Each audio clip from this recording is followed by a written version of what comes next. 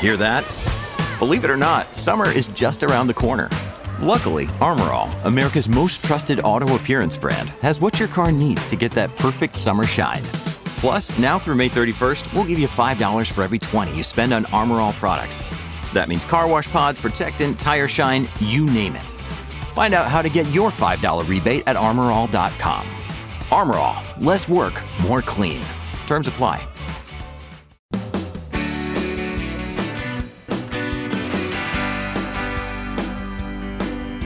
It's my pleasure to welcome you here to the Clark Howard Show.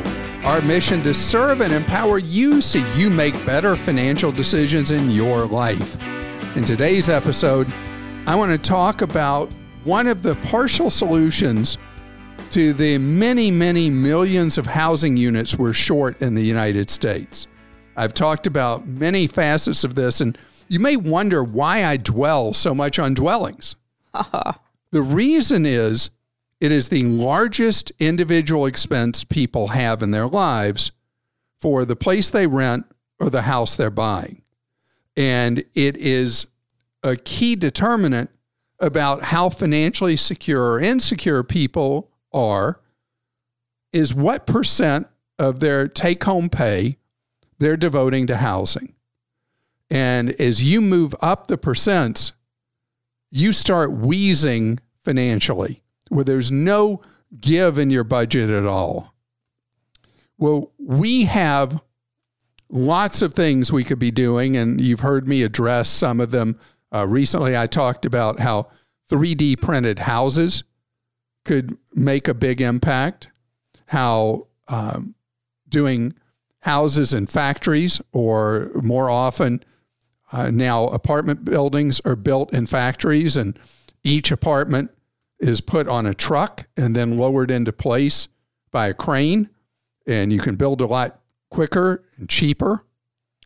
But I want to talk about something else that is below the radar, but quietly is changing the possibilities in improving the financial picture for an existing homeowner and providing an opportunity for more available housing, potentially at a lower cost to others.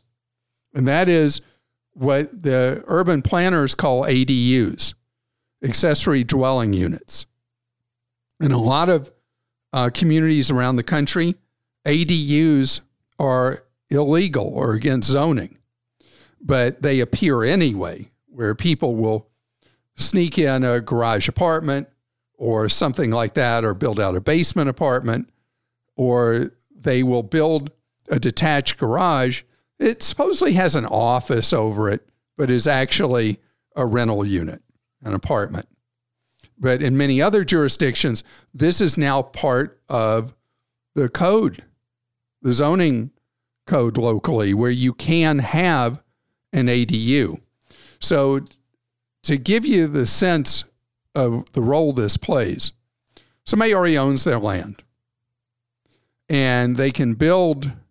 With an ADU, they build a small structure, or as is commonly done in a lot of cities in the Northeast and Midwest, is there will be a detached garage with above it is a walk-up with an apartment. And so you're able to provide somebody with potentially affordable housing, and you have a steady revenue stream. Over the years, I've owned several properties with an ADU, and I've loved having the rental income just because I'm like that, right? And so the tenants have always loved the situation because they're in a nice neighborhood and they've got a smaller but nice place to live, and they're paying an affordable rent. And then for you, it's obvious. It's like when I get calls from people. Think about how often someone will call me who's buying a home, and they're thinking about buying a duplex. Why are they buying a duplex? They live in one side, they generate rental income on the other side. And if you've heard me enough years, you always hear me when I'm talking to somebody who's thinking of buying a duplex. I'm always saying, why don't you buy a place that has, it's a single family home that has a basement you can rent out, or the garage apartment I was referring to. That this is an income opportunity and an opportunity to deal with the millions of homes short we are in the country. I saw an estimate the other day that said we were 4 million housing units short in the United States right now. So another that said we were 3.5 million short. The reality is, for the reasons I discussed recently on the podcast, we are way, way short. And I believe that ADUs are part of the solution. But again, government tends to be behind the times generally, where new ways of doing things meet automatic institutional resistance, and local governments could be a roadblock to doing this kind of thing that could help with our housing affordability problems. All right, Clark, speaking of construction, Joe in Washington says, I'm currently getting bids from contractors for a home project that will cost around $10,000. One highly rated contractor has come back to me offering an additional 10% discount if I pay in cash, the green stuff. In spite of his AAA reputation, I'm now very hesitant to work with someone who would have tax avoidance intentions. I can think of no other reasons for wanting cash. Am I missing something? So, Joe, I mean, your first instinct is probably more correct, but it's actually not tax avoidance. That is tax evasion. Tax avoidance is when you do something legal that allows you to avoid tax. Tax evasion is when you do something illegal to avoid tax, which is getting paid under the table so that you avoid the reported income. So there's a few things that worry me here. One, paying cash. What happens if the person walks on the job and they already have your money? Two, and this may or may not be a true character test, but someone who up front is telling you that the way they do business is to break the law, how good are they going to be at honoring their commitments to you and the job you would have them do? But paying them this way, I would much rather pay 10% more and know that everything was open and above board and that permits that are required are being pulled. Because, you know, you go to sell a property now, you have to disclose on the seller's disclosure form if you had any work done on your property without a permit being pulled. And if you lie on that and you later sell your home, that can come back to bite you by itself. So don't recommend that you do business that way. And then Monica in Missouri says, do you have any insight as to whether the cost of lumber will be returning to normal anytime soon? We were planning on redoing our deck with composite decking, but we're looking at the cost of construction at 4 times what it was pre-COVID. Should we wait it out or just bite the bullet? You know, lumber prices have actually tripled in just the last year, and it's an all-time record high price. So this is a terrible, terrible problem. What is going to bring it back down to earth is when people do just what you're thinking of doing, which is wait it out. That if you can live without the deck, just a little, the repair or replacement of your existing deck, just a little while longer, what happens is eventually you end up in a position where the prices come back down. As I read recently, and I may have shared with you, that the actual timber farms aren't making out on this. It is the lumber mills that there's been a consolidation in the ownership of the mills. And so the mills have too much control of pricing right now, and they will only lose that control as the number of people buying lumber, hit that price point where they say, nope, just not going to do it right now. Or in cases where there's product substitution, when you can use anytime any item spikes to a point where the price is no longer manageable, people product substitute. That's what we do in the supermarket every day we're in, is when something is too expensive, we buy something else. And there's only so many alternatives with something like doing your deck. So in your case, waiting it out a while would be, in my mind, the smart move. We're waiting it out on our fence too. But you, with a fence, could easily product substitute with something made of some form of plastic instead of doing wood. But it's so much more expensive. Because I won't get into it. Why not? I'll talk to you off the air. Other people need your help. No, let's do the Krista. No. Okay. Steve in Alabama just moved into a smart home. It's set up for a big security company at $65 a month. But $65 a month? $65 a month? But we chose not to get it. The lowest monthly fee is $46 according to the sales rep. Everything can be controlled with my smartphone, but I'm not a tech guy. I like the idea of a smart home and security, but not at those prices and with a 3-year contract. The system was installed by the security company 18 months ago. At least that's what the rep said. My question is, do I have any other options to use this smart equipment with another company that's more in your price range? None of the equipment says the company's name. I do have Google Home Fiber, which might make a difference. I just want cheap and easy. Please help. So Steve, this particular burglar alarm company is one that has a very sordid reputation, and charging you that kind of money per month is highway robbery or home robbery. And then requiring you sign a 3-year contract on equipment that's already been installed is salt in the wounds. You know, you could just bypass all that and you could get one of these self-install ultra smart burglar alarm systems. I did that with Ring. There are several alternatives now. The reason I did Ring is the monthly monitoring is $8 a month when you pay a year up front, $100. The system right now is on sale at Costco for $179 for a full 10-piece wireless security system from Ring. It has cellular backup, works on your internet backbone, the Google Fiber, it'll work perfectly, and you get all the information right on your cell phone, just like they're talking about for all that money. And if you just heard a stray noise, I got to tell you what it is. Your pocket was talking. It's my Android phone. Heard me say, however I said Google, it thought I was asking it a question, but it didn't understand my question and was speaking back to me. That's kind of creepy, isn't it? Yeah. Yep. Okay. Tim in California says, do you have to refreeze your credit annually? And if not, how long does a freeze last? All right. Wonderful question. When credit freezes first came into being in state statutes, California being the first ever to have credit freeze, and then state by state went along, and then we now have free credit freezes as a national law. In the old days, you would have to re-up your freeze, depending on the state law, as often as once a year or more often once every 3 years. Under the federal law, you're under complete control. You put a credit freeze in place for an indefinite period, it stays essentially forever.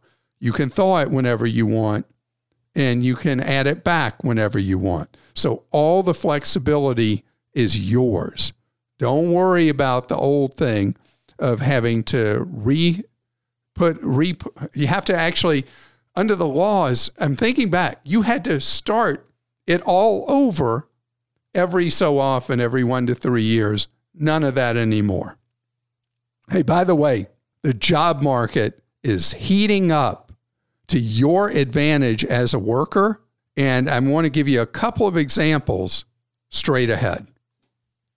When you need mealtime inspiration, it's worth shopping Kroger, where you'll find over 30,000 mouth-watering choices that excite your inner foodie. And no matter what tasty choice you make, you'll enjoy our everyday low prices, plus extra ways to save, like digital coupons worth over $600 each week. You can also save up to $1 off per gallon at the pump with fuel points. More savings and more inspiring flavors make shopping Kroger worth it every time. Kroger, fresh for everyone. Fuel restrictions apply.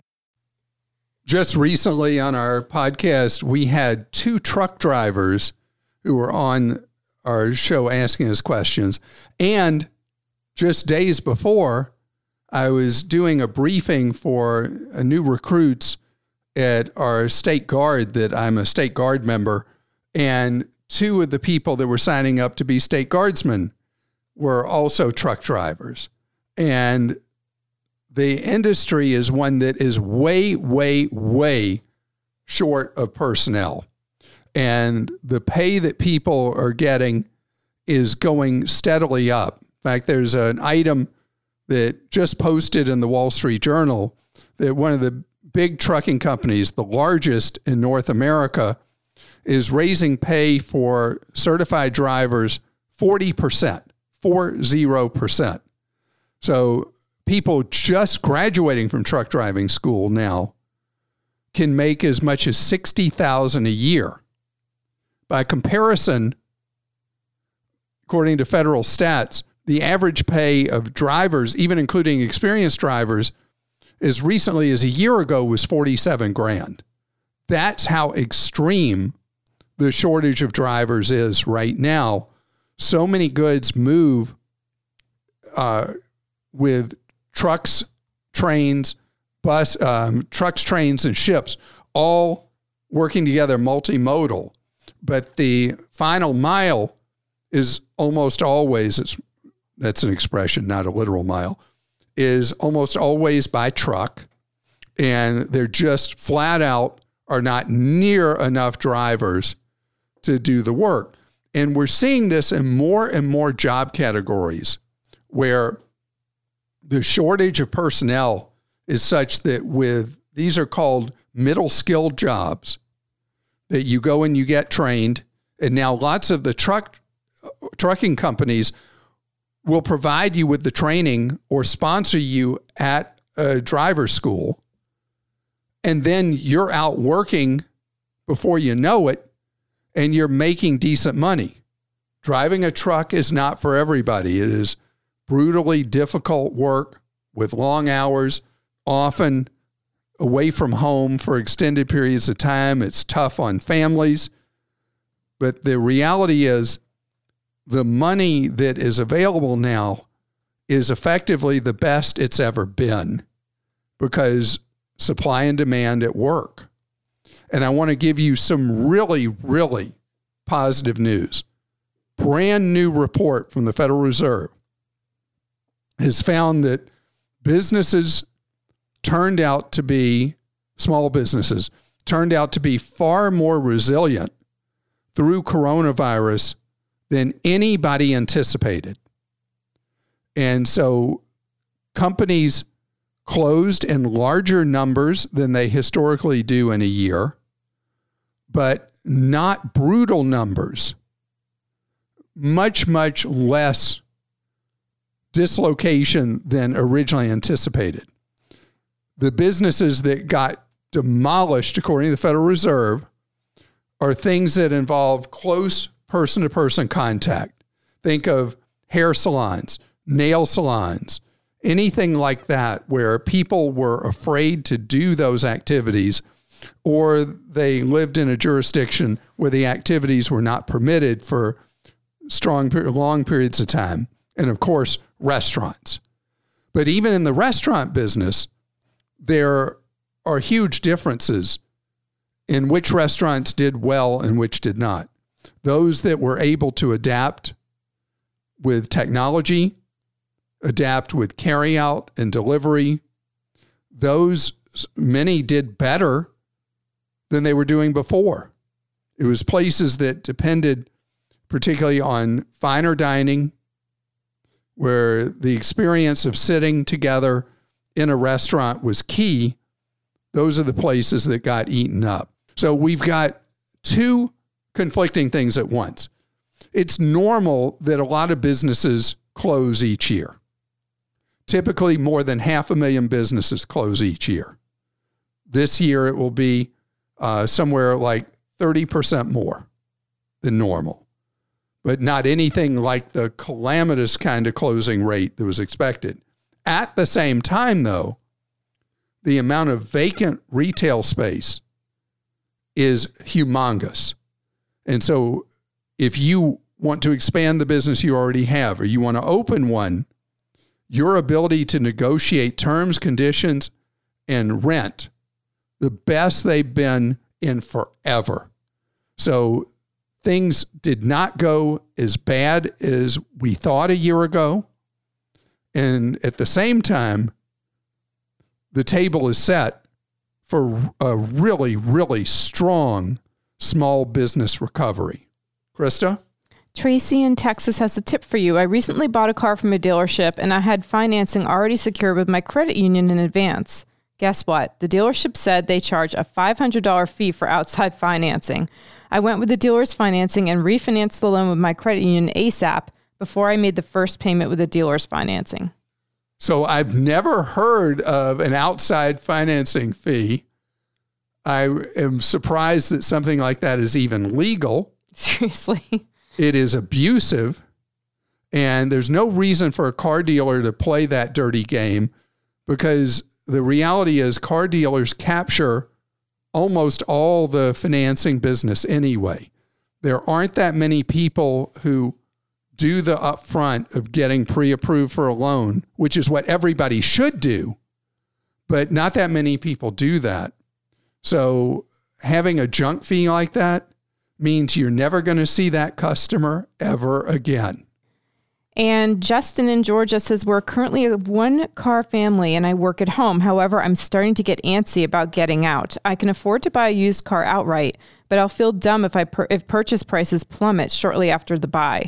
Any idea of the wait time before inflated prices normalize if I choose to hold my breath? Or should I just go ahead and find something now?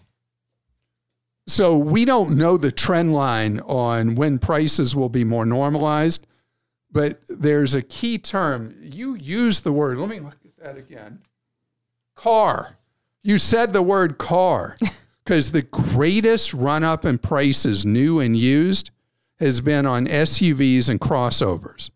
A lot of car models are still fairly unloved.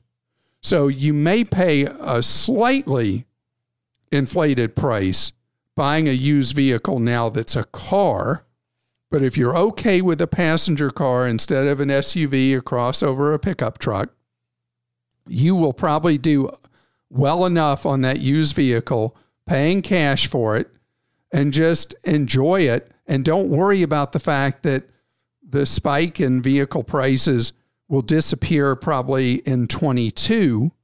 You'll have a whole year you'll get to enjoy the vehicle in the meantime. Philip in Tennessee says, I've closed my account at a big mega bank. My question is, I have a credit card from them that I will never use. What is best, cancel it or just ignore it and never use it? If it has no annual fee, just leave it be. If you don't use it at all, eventually the giant monster mega bank is going to send you a nasty gram and say they're going to close your account. But you'll have running time with that being part of your credit mix, and leaving it open is the best choice. If you're never going to use it, though, cut the card up so that if someone ever was able to get your things in your home or stealing your wallet or whatever, they won't have that actual plastic, eliminating a problem with somebody pretending to be you and you having to clean up the mess afterwards. But leave the account in existence. And Tony in Mississippi says, I made good money when I was young and built up an 800 plus score. Being young and naive, I drank the Kool-Aid the credit card companies were serving me and got in over my head with credit card debt. My industry tanked and so did my employment and finances. Still, I managed to pay off all my debt, but creditors were horribly insensitive. A rounding error left a balance of 1 cent on one of my closed accounts. They sent me a bill every month for 2 years attempting to collect it. Traumatized, I refused to play with them anymore, so I didn't. For over 10 years now, no debt, no credit cards, just regular bank checking and debit cards. I only bought things I had the money to pay for in full. Today, I own several houses, I have zero debt, I have a decent income, and I've always paid everything on time. Last week, I checked my credit score for the first time since the fiasco. It's literally 0. No files, no score. They consider me a deadbeat. Now what? This is something that is really crazy. But if you don't use credit at all, you go invisible. And then there are other ways that can come back to hurt you. As an example, when you apply for a job, you come up no record, no file, then an employer may eliminate you as a candidate. Your auto insurance provider or homeowner's insurance provider could choose to not renew you or charge you higher premiums because of a lack of a credit file. I know this sounds weird, But the idea of you getting a credit card, and now it's going to be tough getting one because you have no credit file, having a credit card just so that you establish a score and an existence with Equifax, TransUnion, and Experian, I think would be worth it. How are you going to get that card? Check out the Petal Card. The Petal Card uses different criteria than traditional credit card issuers. They don't use FICO scoring to decide, PETAL card.com, and they issue a Visa card, and it will allow you to be part of the whole credit scoring and reporting stuff without you having to have already been part of it if you qualify under the criteria that they use at Petal Card. The other alternative would be at a credit union to get a credit card from them with a low limit just so you can reestablish a credit identity. But what a good problem to have. What a comeback story. Yeah, and what a good problem to have that you owe nothing to anybody. You own all those homes. You cleaned up everything that happened with getting it over your head with credit card debt. But don't take the wrong lesson from it, because you took care of the problem. So the ongoing solution is not never having a credit card. Was that too many negatives right there? That made sense, right? Yeah. Okay. So I think that it would actually be worth it having a card. I could say that. And I want to thank you for being a part of Team Clark. If you enjoy our podcast, I hope you'll subscribe, review us, share us with your friends.